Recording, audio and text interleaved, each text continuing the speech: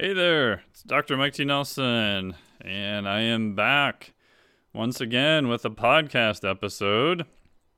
I was gone for a while, so a couple updates. One of the reasons for the absence here, in addition to lots of chaos from the COVID thing going on, I guess you could say, and I also changed the name of the podcast. So it is now the Flex Diet Podcast. So I'm pretty stoked about that. I have been busy in the background doing some interviews. I interviewed my buddy Dr. Tommy Wood when I was down in Costa Rica. Hopefully that one turned out okay. Also interviewed coming up on the program Dr. Eric Helms. He was down in Costa Rica too, although we interviewed him after the fact. Dr. Wood, hopefully that interview will be good. Eric Helms' interview sounds like it turned out good. And then we also interviewed Thaddeus Owen talking about all things related to light exposure. And we've got more in the works coming up after that too. So kind of the format is we'll have around one tip or kind of random thing I'm doing per week, and then the goal is to have at least the one interview per week. And then season 2 of kind of the daily episodes, you can go back and still listen to those. We were able to keep them on the same feed here, so you should be able to get access to all of those. Season 2 of more daily short episodes will start probably July or August, or possibly in the fall. The reason is they are incredibly time consuming.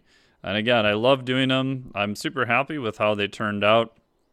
But trying to do a lot more of the background research to make sure they are supported and get the format and everything down takes a little bit more time. So I literally have everything for the next season already written out in terms of what I want to cover and what I want to do.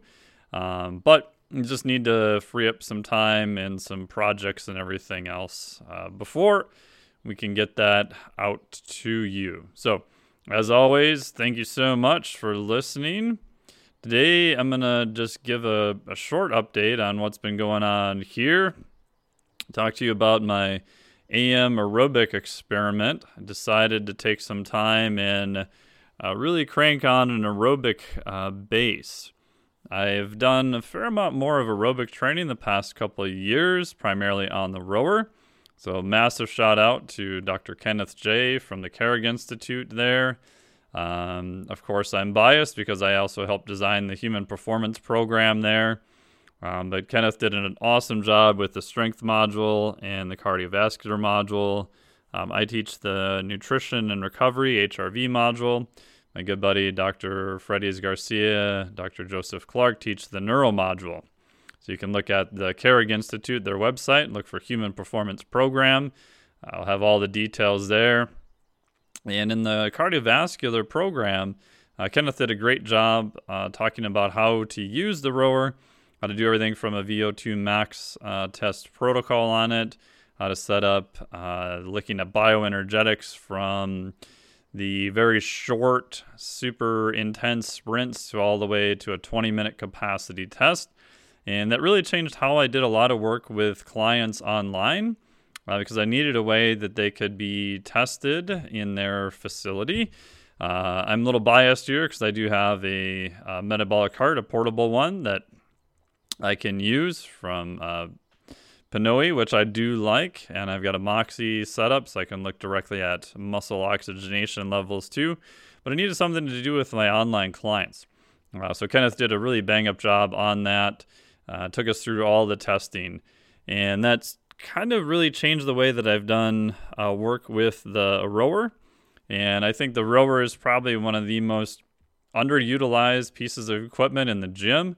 Especially in a CrossFit gym. I know there's a fair amount of WODs, obviously, that use the rower, but I think it could be used a lot more effectively. Again, Kenneth has a ton of really great stuff on that, so you can also look up his book called The Cardio Code. Again, highly recommend that also. But I don't really enjoy the rower per se, but I find that the effects from it for myself and for clients, especially if they're doing kind of say more hybrid work where they're doing some lifting work and still want some aerobic fitness, I think it's really good.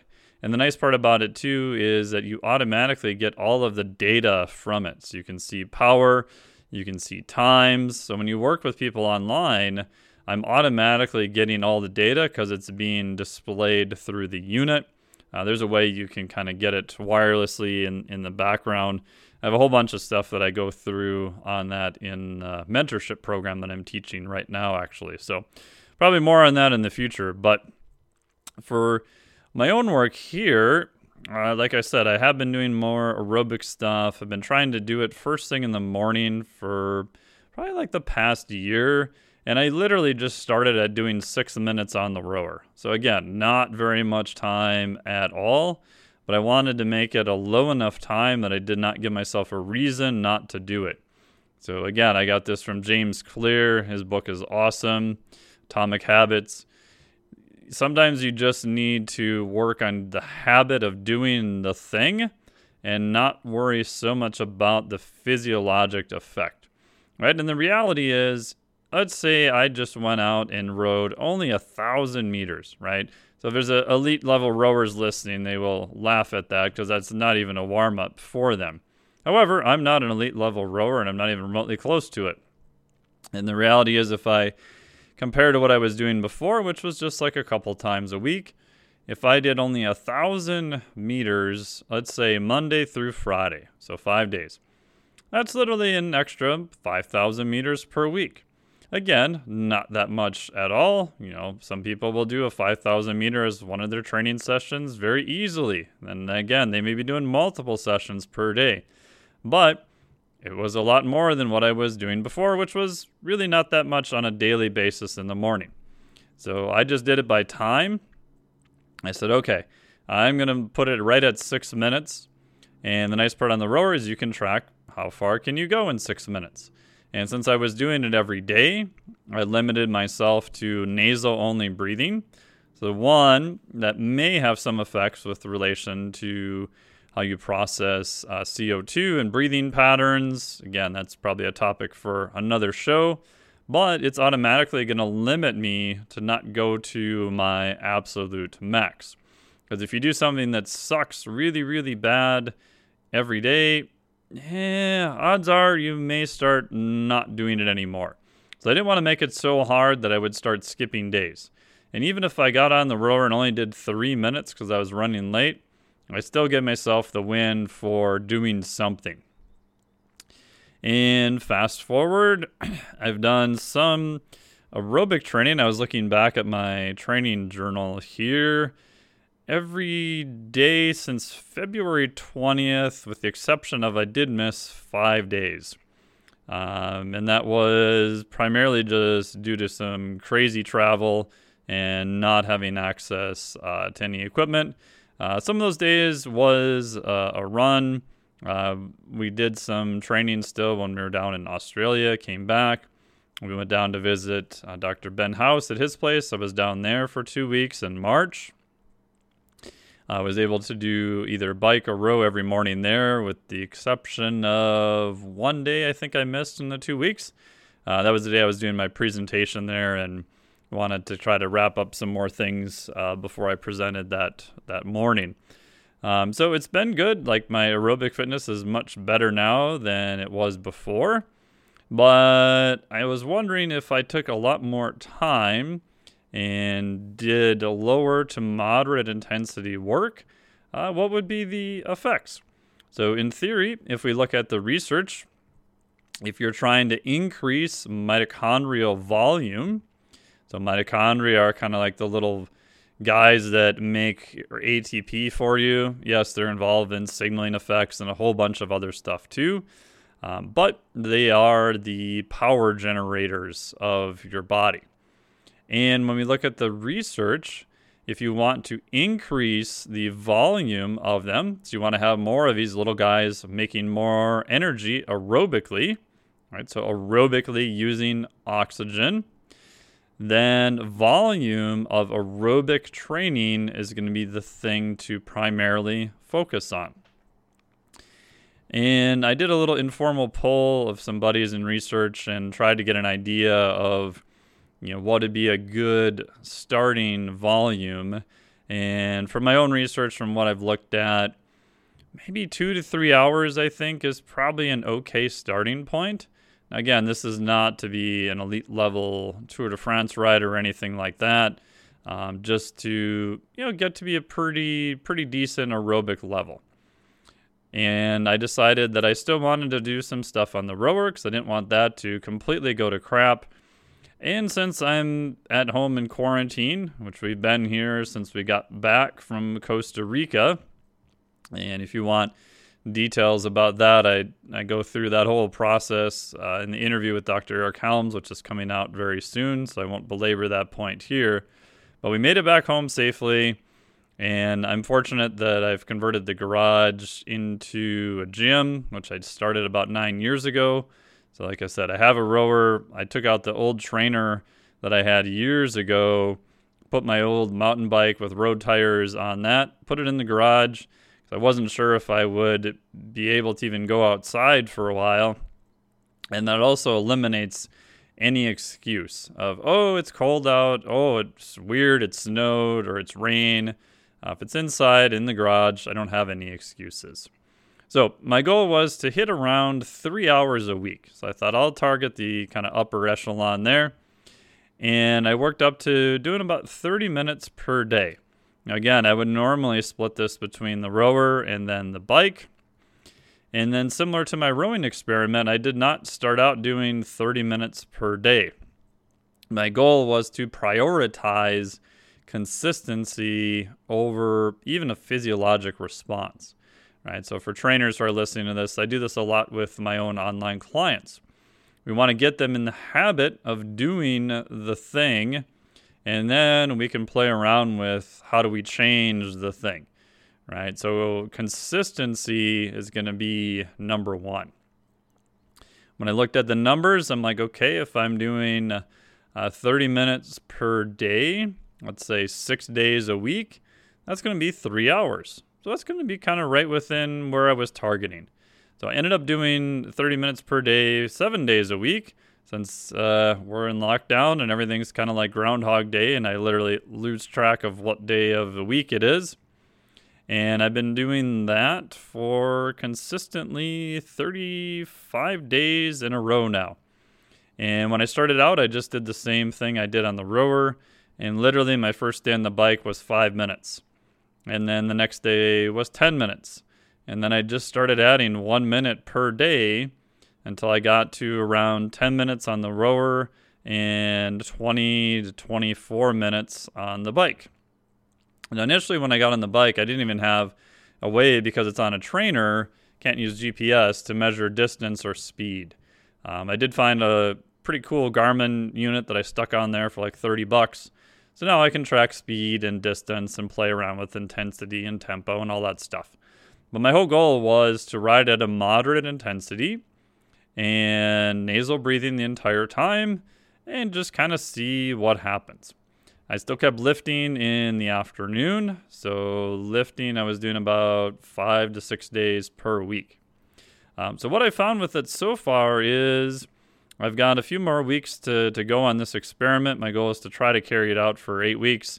Again, we're in lockdown again here till probably about another, not quite 2 weeks. So I'm going to be pretty darn close to that. What I found so far is HRV is more consistent day to day, which is kind of what I've seen in clients doing a lot more aerobic-based stuff.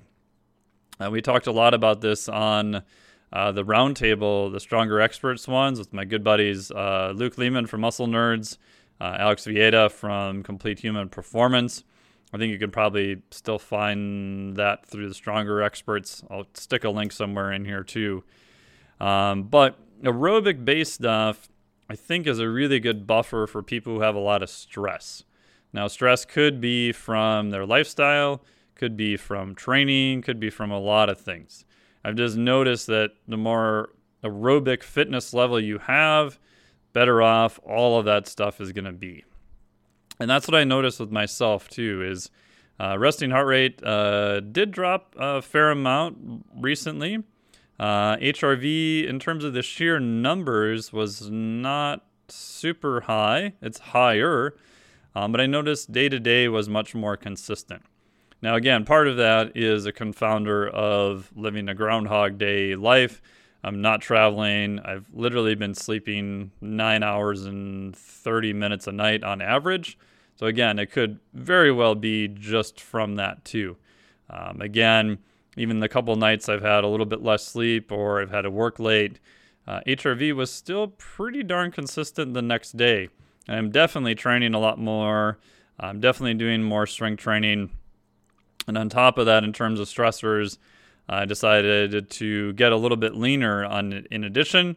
So I've been cutting back on calories, so I've been in a caloric deficit also. So all that said, HRV has been quite stable, which is pretty darn good. I did some initially preliminary testing to look at the difference between rowing versus biking. And I stuck a Moxy sensor on my quad. So Moxy is a sensor that looks at just simply oxygen use. So when you have an exercising muscle, you're going to be pulling oxygen out as it goes by. You're going to be dumping in CO2.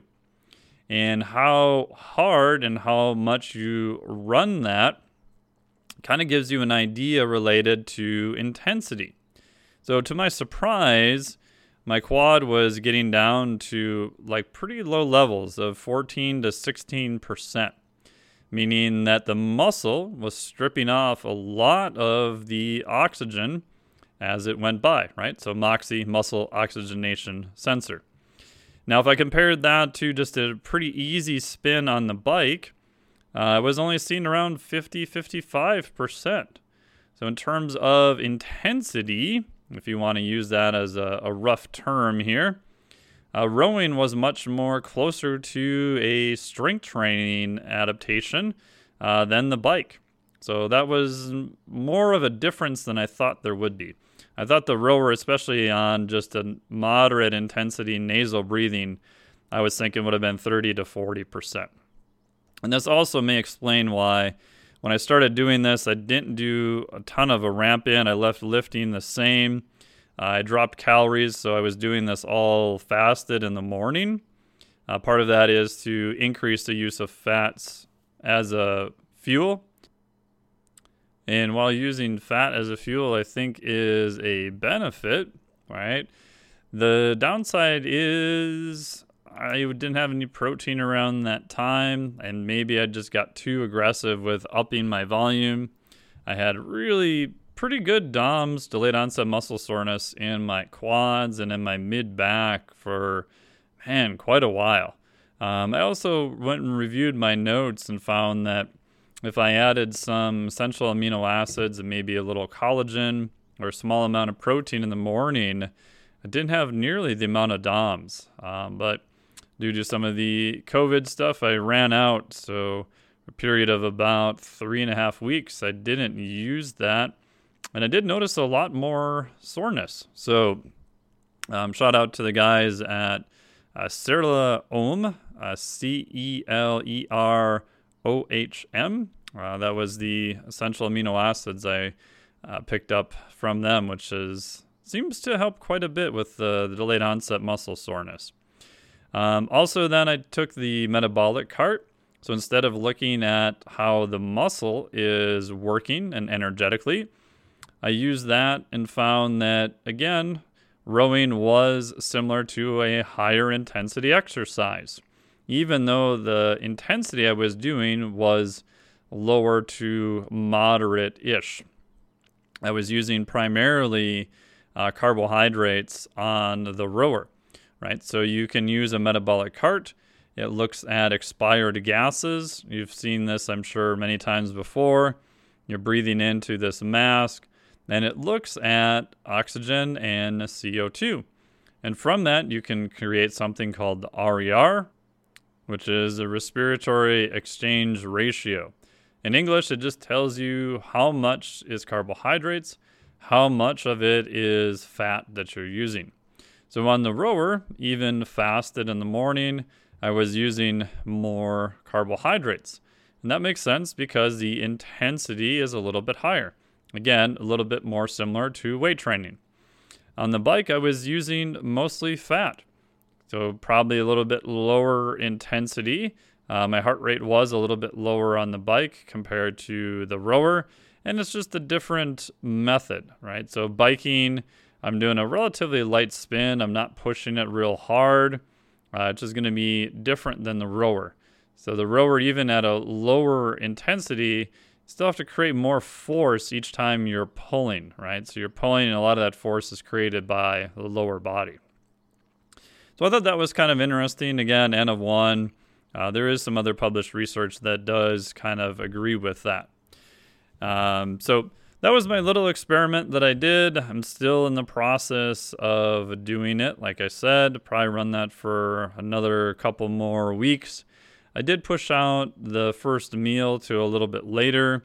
Again, I don't think there's anything uber magical about periods of intermittent fasting, although I am a fan of that. I just found logistically it was easier to do that work fasted in the morning, try to get a couple things done for work, and then I would eat after that. So that ended up being around a 12 to maybe 14-hour fast from overnight until the next day. And two other things I did in addition to this, if you followed my little journey on Instagram there, I just started posting it on the stories, more or less just for my own motivation to try to stay consistent with it every day. And so far in lockdown, I haven't missed a day, which is pretty easy when it's in your garage and you just wake up working from home. I had it in cold water. I finally got the freezer up and running, sealed that all off, filled it up with water. It's about 45 degrees Fahrenheit, and I would get in there immediately after the aerobic training. I don't think there's any negative effect of doing a few minutes in cold with aerobic adaptations, at least that I've been able to find. Maybe we'll see some research in the future that says it's a negative, but so far it doesn't appear to, N of 1, affect it. And it's something I've wanted to do for quite a while. It's quite interesting to do something that's hard and then try to do it for a short amount every day. That's kind of the main reason I got into doing the cold, and also just to see, how I feel, what are some of the effects.